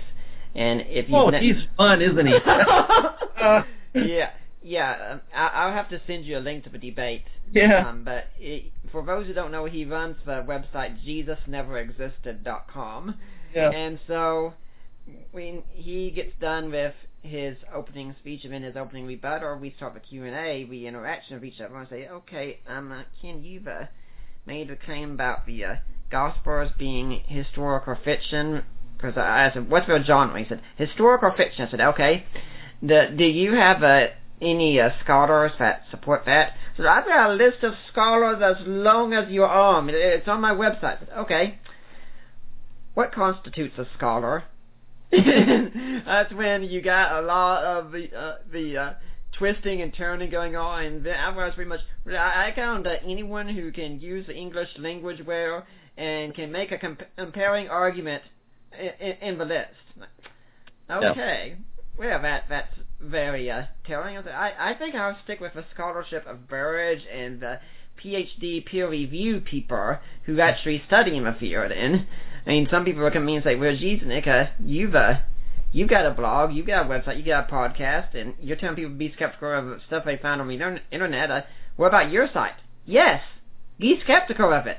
Please do. Please go and check everything you hear me say. Don't treat me as a final authority. I am not. Yep. Yeah. I remember, I believe it was Kenneth Humphreys, and he did a debate with Gary Habermas on the resurrection of Jesus. Oh gosh. I used to look at the debate that William Lane Craig had with Frank Zindler and say, this is the worst massacre I've seen in a debate. Zindler looked like Einstein by comparison, I thought, in that one. Yeah. It was a very amusing debate, though. I have to say it was a very unique approach to trying to debunk the historicity of Jesus' resurrection. I've never seen that one before, and I have to say I've never seen it since either. I do say this is an example of the ignorance that we have spread through the internet, that only on the internet really is the idea that Jesus never even existed really taken seriously. People say scholars are still debating this issue. No, they're not. This one was answered centuries ago. No one is really taking this seriously. Yeah, there's a wonderful book edited by James Bileby and Paul Rhodes Eddy, I believe. 5 Views on the Historical Jesus. They've got James Dunn and Luke Timothy Johnson and John Dominic Crossan and Robert Price and Darrell Bach. Darrell Bach, that's right. Yeah, and Robert Price, of course, the incredibly shrinking Son of Man or Son of God. Sorry, making the argument that Jesus never existed. And I think it was Dunn's response, or it might have been Crossan's. I think it was James Dunn's response to Price's essay. The first lines are, "Oh gosh, you mean there are still people who argue that Jesus never existed?" Yeah, that was done. I was thinking of the dinosaurs, but I guess here we are. It's just kind of James Dunn is not exactly an evangelical scholar in a sense, but he's just utterly flabbergasted that somebody is still trying to argue this position. And it's pretty amusing. This does show way that worldviews shape us, because usually those who are arguing this, they often set the criteria at really impossible levels. I've even seen someone who says, look, if you don't have any contemporary writings by 36 AD, then we're not going to be convinced. Okay, try to do that with any other figure in ancient history and see what happens. Yeah, you're going to have to chuck it all out. That's right. Yeah. Although, let's look at this just a little bit. I guess let's try to defend Robert Price for a moment. Oh, that'll be fun. This might backfire terribly. I don't know, Nick. We'll see. Let's say that you employ, say, Crossan's hermeneutic of suspicion. And so you're going to be skeptical of things that aren't multiply attested and early eyewitness and so on. And let's say that you apply this really, really rigorously and strictly across the board. Well, Price makes the argument that, look, if I take Crossan's own methodology and I take it to its logical extent, I've done away with Jesus altogether. So I'm really just taking Crossan at his word and taking him farther than Crossan is willing to go. But that's Crossan's fault, not mine. I think there's actually something to be said for that. Yeah. there's another thing that I think you can say in defense of Robert Price. If you don't go where he goes, and you're going to say, well, okay, we can acknowledge some things as going back to the historical Jesus, I think that Habermas is right, that the minimal facts approach, what you can establish using the most rigorous skeptical criteria, still gets you God in the flesh raised from the dead. Yeah. And so the only way to avoid God in the flesh raised from the dead is to do away with Jesus altogether. So in that sense, worldview maybe drives Price to deny the existence of the historical Jesus. Yeah, this is something that I think the mythicist position is actually being a blessing to the body of Christ. Because just think about this. We've got skeptical scholars like the late Maurice Casey and the still alive Bart Ehrman writing books now defending the Gospels. This is something wonderful to have happening. Yeah. Ehrman has no patience for people who argue that Jesus never existed. Sorry, I was going to go on and say he doesn't have patience for anyone who disagrees with him on anything, but that's not quite fair. Yeah. He does have patience for people with different positions if they can defend them well. And this can get us also into talking a little bit about some moral issues, because on the internet, one of the leading skeptical scholars, and I use scholar very loosely in this case, I more prefer him as a prominent blogger in the field, is Richard Carrier, who argues that Jesus never existed. And he's come out of a post this week, I've already written some about it, he's come out as polyamorous. The tragedy is, he said, I'm divorcing my wife after 20 years because I've just decided I'm polyamorous and that's my orientation. Now, it's amazing how worldview really affects the way we look at this. Because me, with my Christian worldview, I look and say, this is just being a player, this is just sleeping around, things of that sort. And then when atheists are looking at you saying, well, as long as he's not hurting anyone, as long as everyone's consenting, what's the big deal? Yep.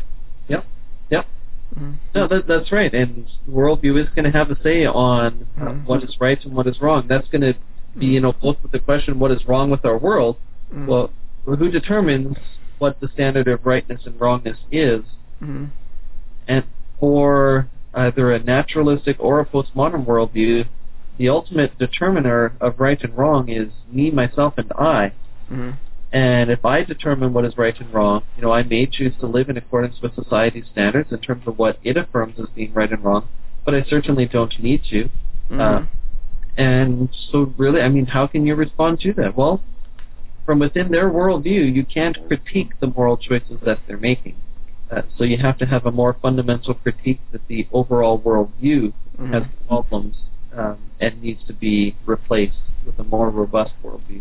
Yeah, and when it comes to moral issues, this is why we can have such difficulty interacting with people from different persuasions, because we go and we say, well, sex is supposed to be only held between a man and a woman in marriage, where if you don't hold that, then when you look at what's going on with polyamorous lifestyle, you say, well, as long as everyone's agreeing, it's no big deal. Yeah, you've really got competing sources of authority within a worldview, and this is another aspect of authority, or of view, right? What do you take as an authority in your life? Right. And within a Christian worldview, it's very clear that we take God as authority, and His Word is the expression of His authority that we take seriously and as our authoritative God in life. But look, when I was not a Christian, I didn't take the Bible's word seriously. It was not an authority in my life, nor would I expect for a non-Christian neighbor to take the Bible's morality seriously. If they are not a believer, I should not expect them to take biblical morality seriously. So this again goes back to what we talked about earlier with the notion of finding common ground with them. We can't just presuppose our worldview and expect that they're going to agree with us. We need to find common ground with them. As I've seen someone say before, we seem to have a 1950s mode of evangelism in a 2015 world. Yeah, that's fair to say. In the 1950s, the vast majority of people in America still would have treated the Bible intellectually as being the Word of God that was trustworthy. Even if they weren't living by it, they would have recognized that they should be living by it. And as you and I both know, that's simply not the case anymore. My sister emailed me this week with question she'd seen this meme on the internet that has things like don't like guns, don't get one. Don't like drugs, don't do it. Don't like porn, don't watch it. Don't like abortions, don't have one. Don't want your rights trampled on, don't trample on someone else's. And she was saying, what do you think I should say to this review? And I sent her back just simple things like, okay, don't like murder, don't murder anyone. Don't like rape, don't rape anyone. I mean, that kind of answer. And I thought, okay, that should settle it. And we were talking about this, and she said that, these people can say this, that two homosexuals can mean that's a marriage, but it's not going to be in God's eyes. And I said, well, sis, I agree with you, but I would really urge you that when you're making your case for marriage, don't use the Bible. Yeah. Because when you're going to people and you're saying, well, the Bible says such and such, well, first off, they're not going to listen to you. And second, they're going to do everything they can to tear it to shreds, because they'd probably say something like, okay, so do you eat shellfish? Or what do you think of slavery? And going down those lines, so if you keep going down that way, you're going to get into other issues that really get you off track. Speak it in the language they understand. Yeah, that's very true.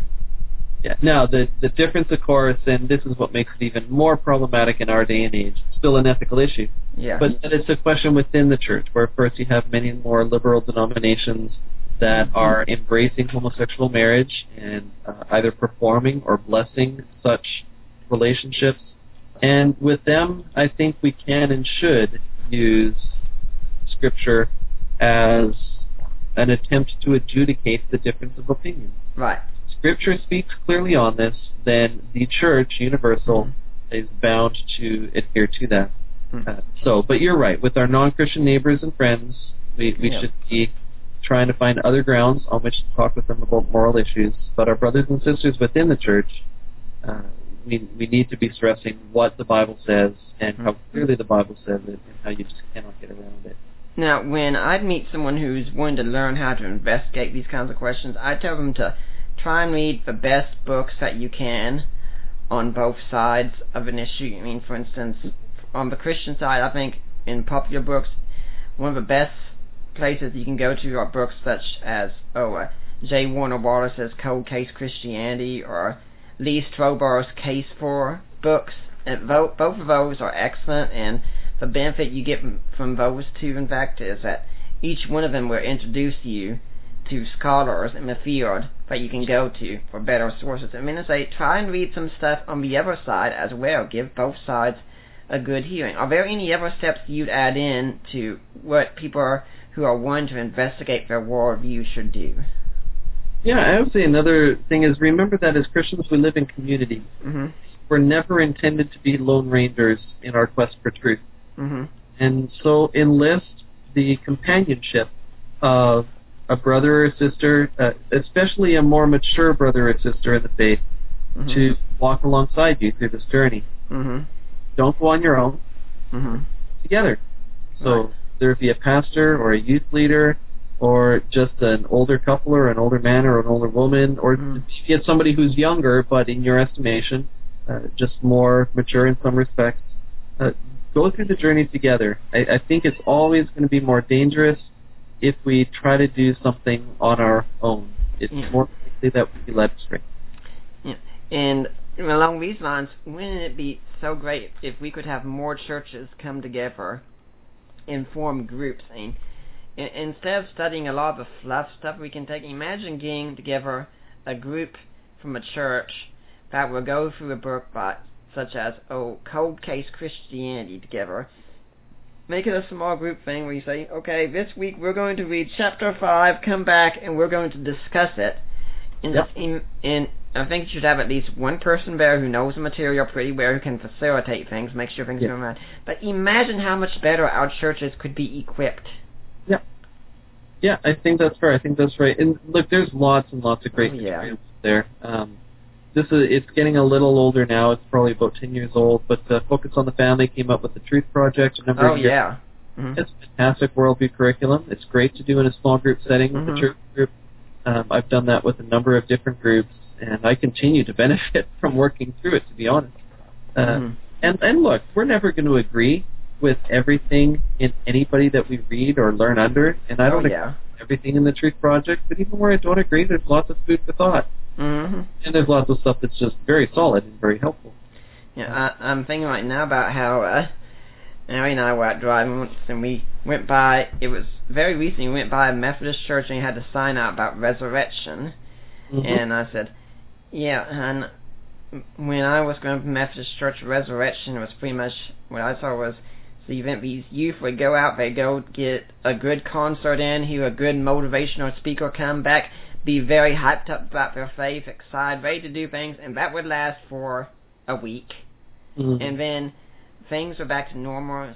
It seems too often we're just giving our youth motivation or pep talks. We're pretty much giving them the just Red Bull in Christian form, and if they can go out and do evangelism. So we gotta start giving our youth something besides pizza parties and concerts only.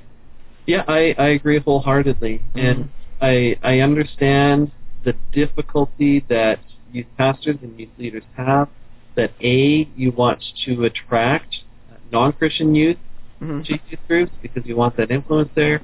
B, you have a number of youth that are there and they're from Christian families, but they're really not interested, and so again, you want to motivate them to be around and to hear the messages. And so I recognize those difficulties and frustrations. And another one, C, you don't have consistency from week to week in terms of who's there. And so if you're going to go through the Truth Project, you got a majority of youth that are going to hit maybe 8 out of the 13 lessons, and they're going to miss the rest of them.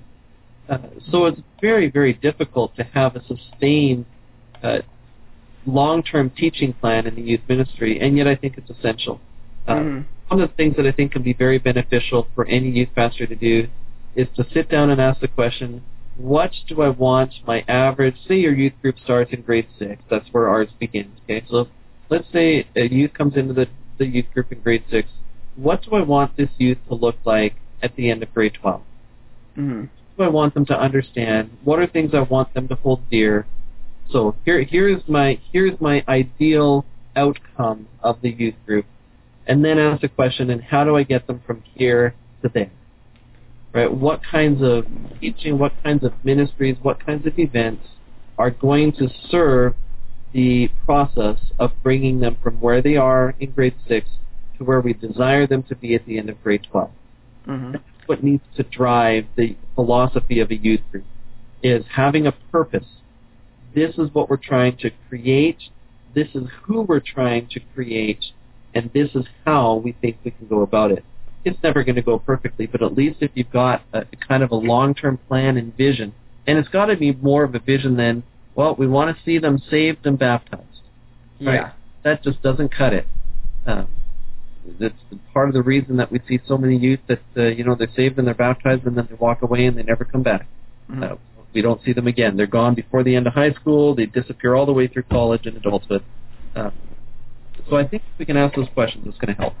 Now, we're getting close to the end time. You got a book coming out, you said, maybe late next year or early next year. But until then, what are some resources you'd recommend people going to learn about worldview thinking? James Sire's books that you've already mentioned, The Universe Next Door, which is in its 8th edition, I believe, and Name of the Elephant, which he's just come out with the 2nd edition on. Name of the Elephant is where he works a lot more with worldview as a concept. And The Universe Next Door, of course, is where he compares many alternative worldviews side by side. Ronald Nash, Worldviews in Conflict, works through tests for worldview truth, and it's very helpful. I never remember their name. I think it's Sanford and Wilkin, talk about 8 hidden worldviews, or kind of basically non-Christian worldviews that nonetheless affect many people within the church. Very, very helpful work. If you want to look on a much deeper and more difficult scale, this is really only for the advanced reader, just to forewarn you, all right? Okay. David Noggle has a phenomenal book, Worldview, The History of a Concept, where he is working through the origin of worldview thought, worldview as a discipline, and he also works through the impact of worldview thought in various academic disciplines, sociology, psychology, anthropology, the sciences, and philosophy. It's just very, very illuminating in terms of understanding how worldview comes about. I do recommend James Smith's Cultural Liturgies trilogy. The second one is out, so Desiring the Kingdom and then Imagining the Kingdom. Very helpful, again with the caveat that I think his philosophical anthropology is unbalanced and he's trying to swing the pendulum too far the other way. those are some of the excellent works. Michael Goheen and Craig Bartholomew, Living at the Crossroads. Do I have that name right? I think I have that name right. An excellent book as well on worldview.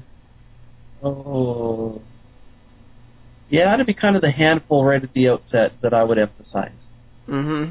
Well, that's certainly enough to get people excited. I wholeheartedly recommend a lot of those. I haven't got to read Nagel, but I've heard him speak for it. It was quite excellent. Yeah, I definitely recommend Nash and Sire. One thing I can say of Nash is if you go to the website biblicaltraining.org, you can find his seminary courses for free there to listen to. But it's probably getting close to time here that we should be wrapping things up. We've had a whole lot of conversation here, and we could keep going on and on more and more. It's been that kind of discussion. But unfortunately, good things usually come to an end here. So if people have been getting their feet wet a little bit, and they really like what they've heard from you, they want to find out more about you and what you do you have a blog or a website or anything they can go to? Yeah, I have a blog. Unfortunately, I've really not been very active on it the last year and a half, I'd say. But it's tauapologetics.blogspot.com. I also have my faculty webpage at OBU, so okbu.edu. And just do a search for me, Tawa, T-A-W-A, Anderson, and again, I'm easy to find. Okay, and for those interested in the website, that's tawapologetics.com. tawapologetics.blogspot.com. Yes, that's correct. Okay. Now, with about 5 minutes left in the show here, do you have any final words you'd like to leave with the Deeper Waters audience? Just thank you for having me on today, and that are out there, continue listening to Deeper Waters. I appreciate Nick, I appreciate Allie, the ministry that you have, and just appreciate the opportunity to be here with you today. Yeah, I thank you very much for that compliment, and no, I don't put him up to say that. I really appreciate it, and I appreciated the conversations we had, especially since I really enjoyed it. That's what matters most to me, but again, I hope we'll see you back here again sometime. Thank you for coming. And if nothing else, I'll look forward to seeing you in New Orleans next January. I certainly hope to be there. And I'd like to remind everyone that next week we have Justin Langford coming in talking about forgeries in New Testament. For now, I am Nick Peters.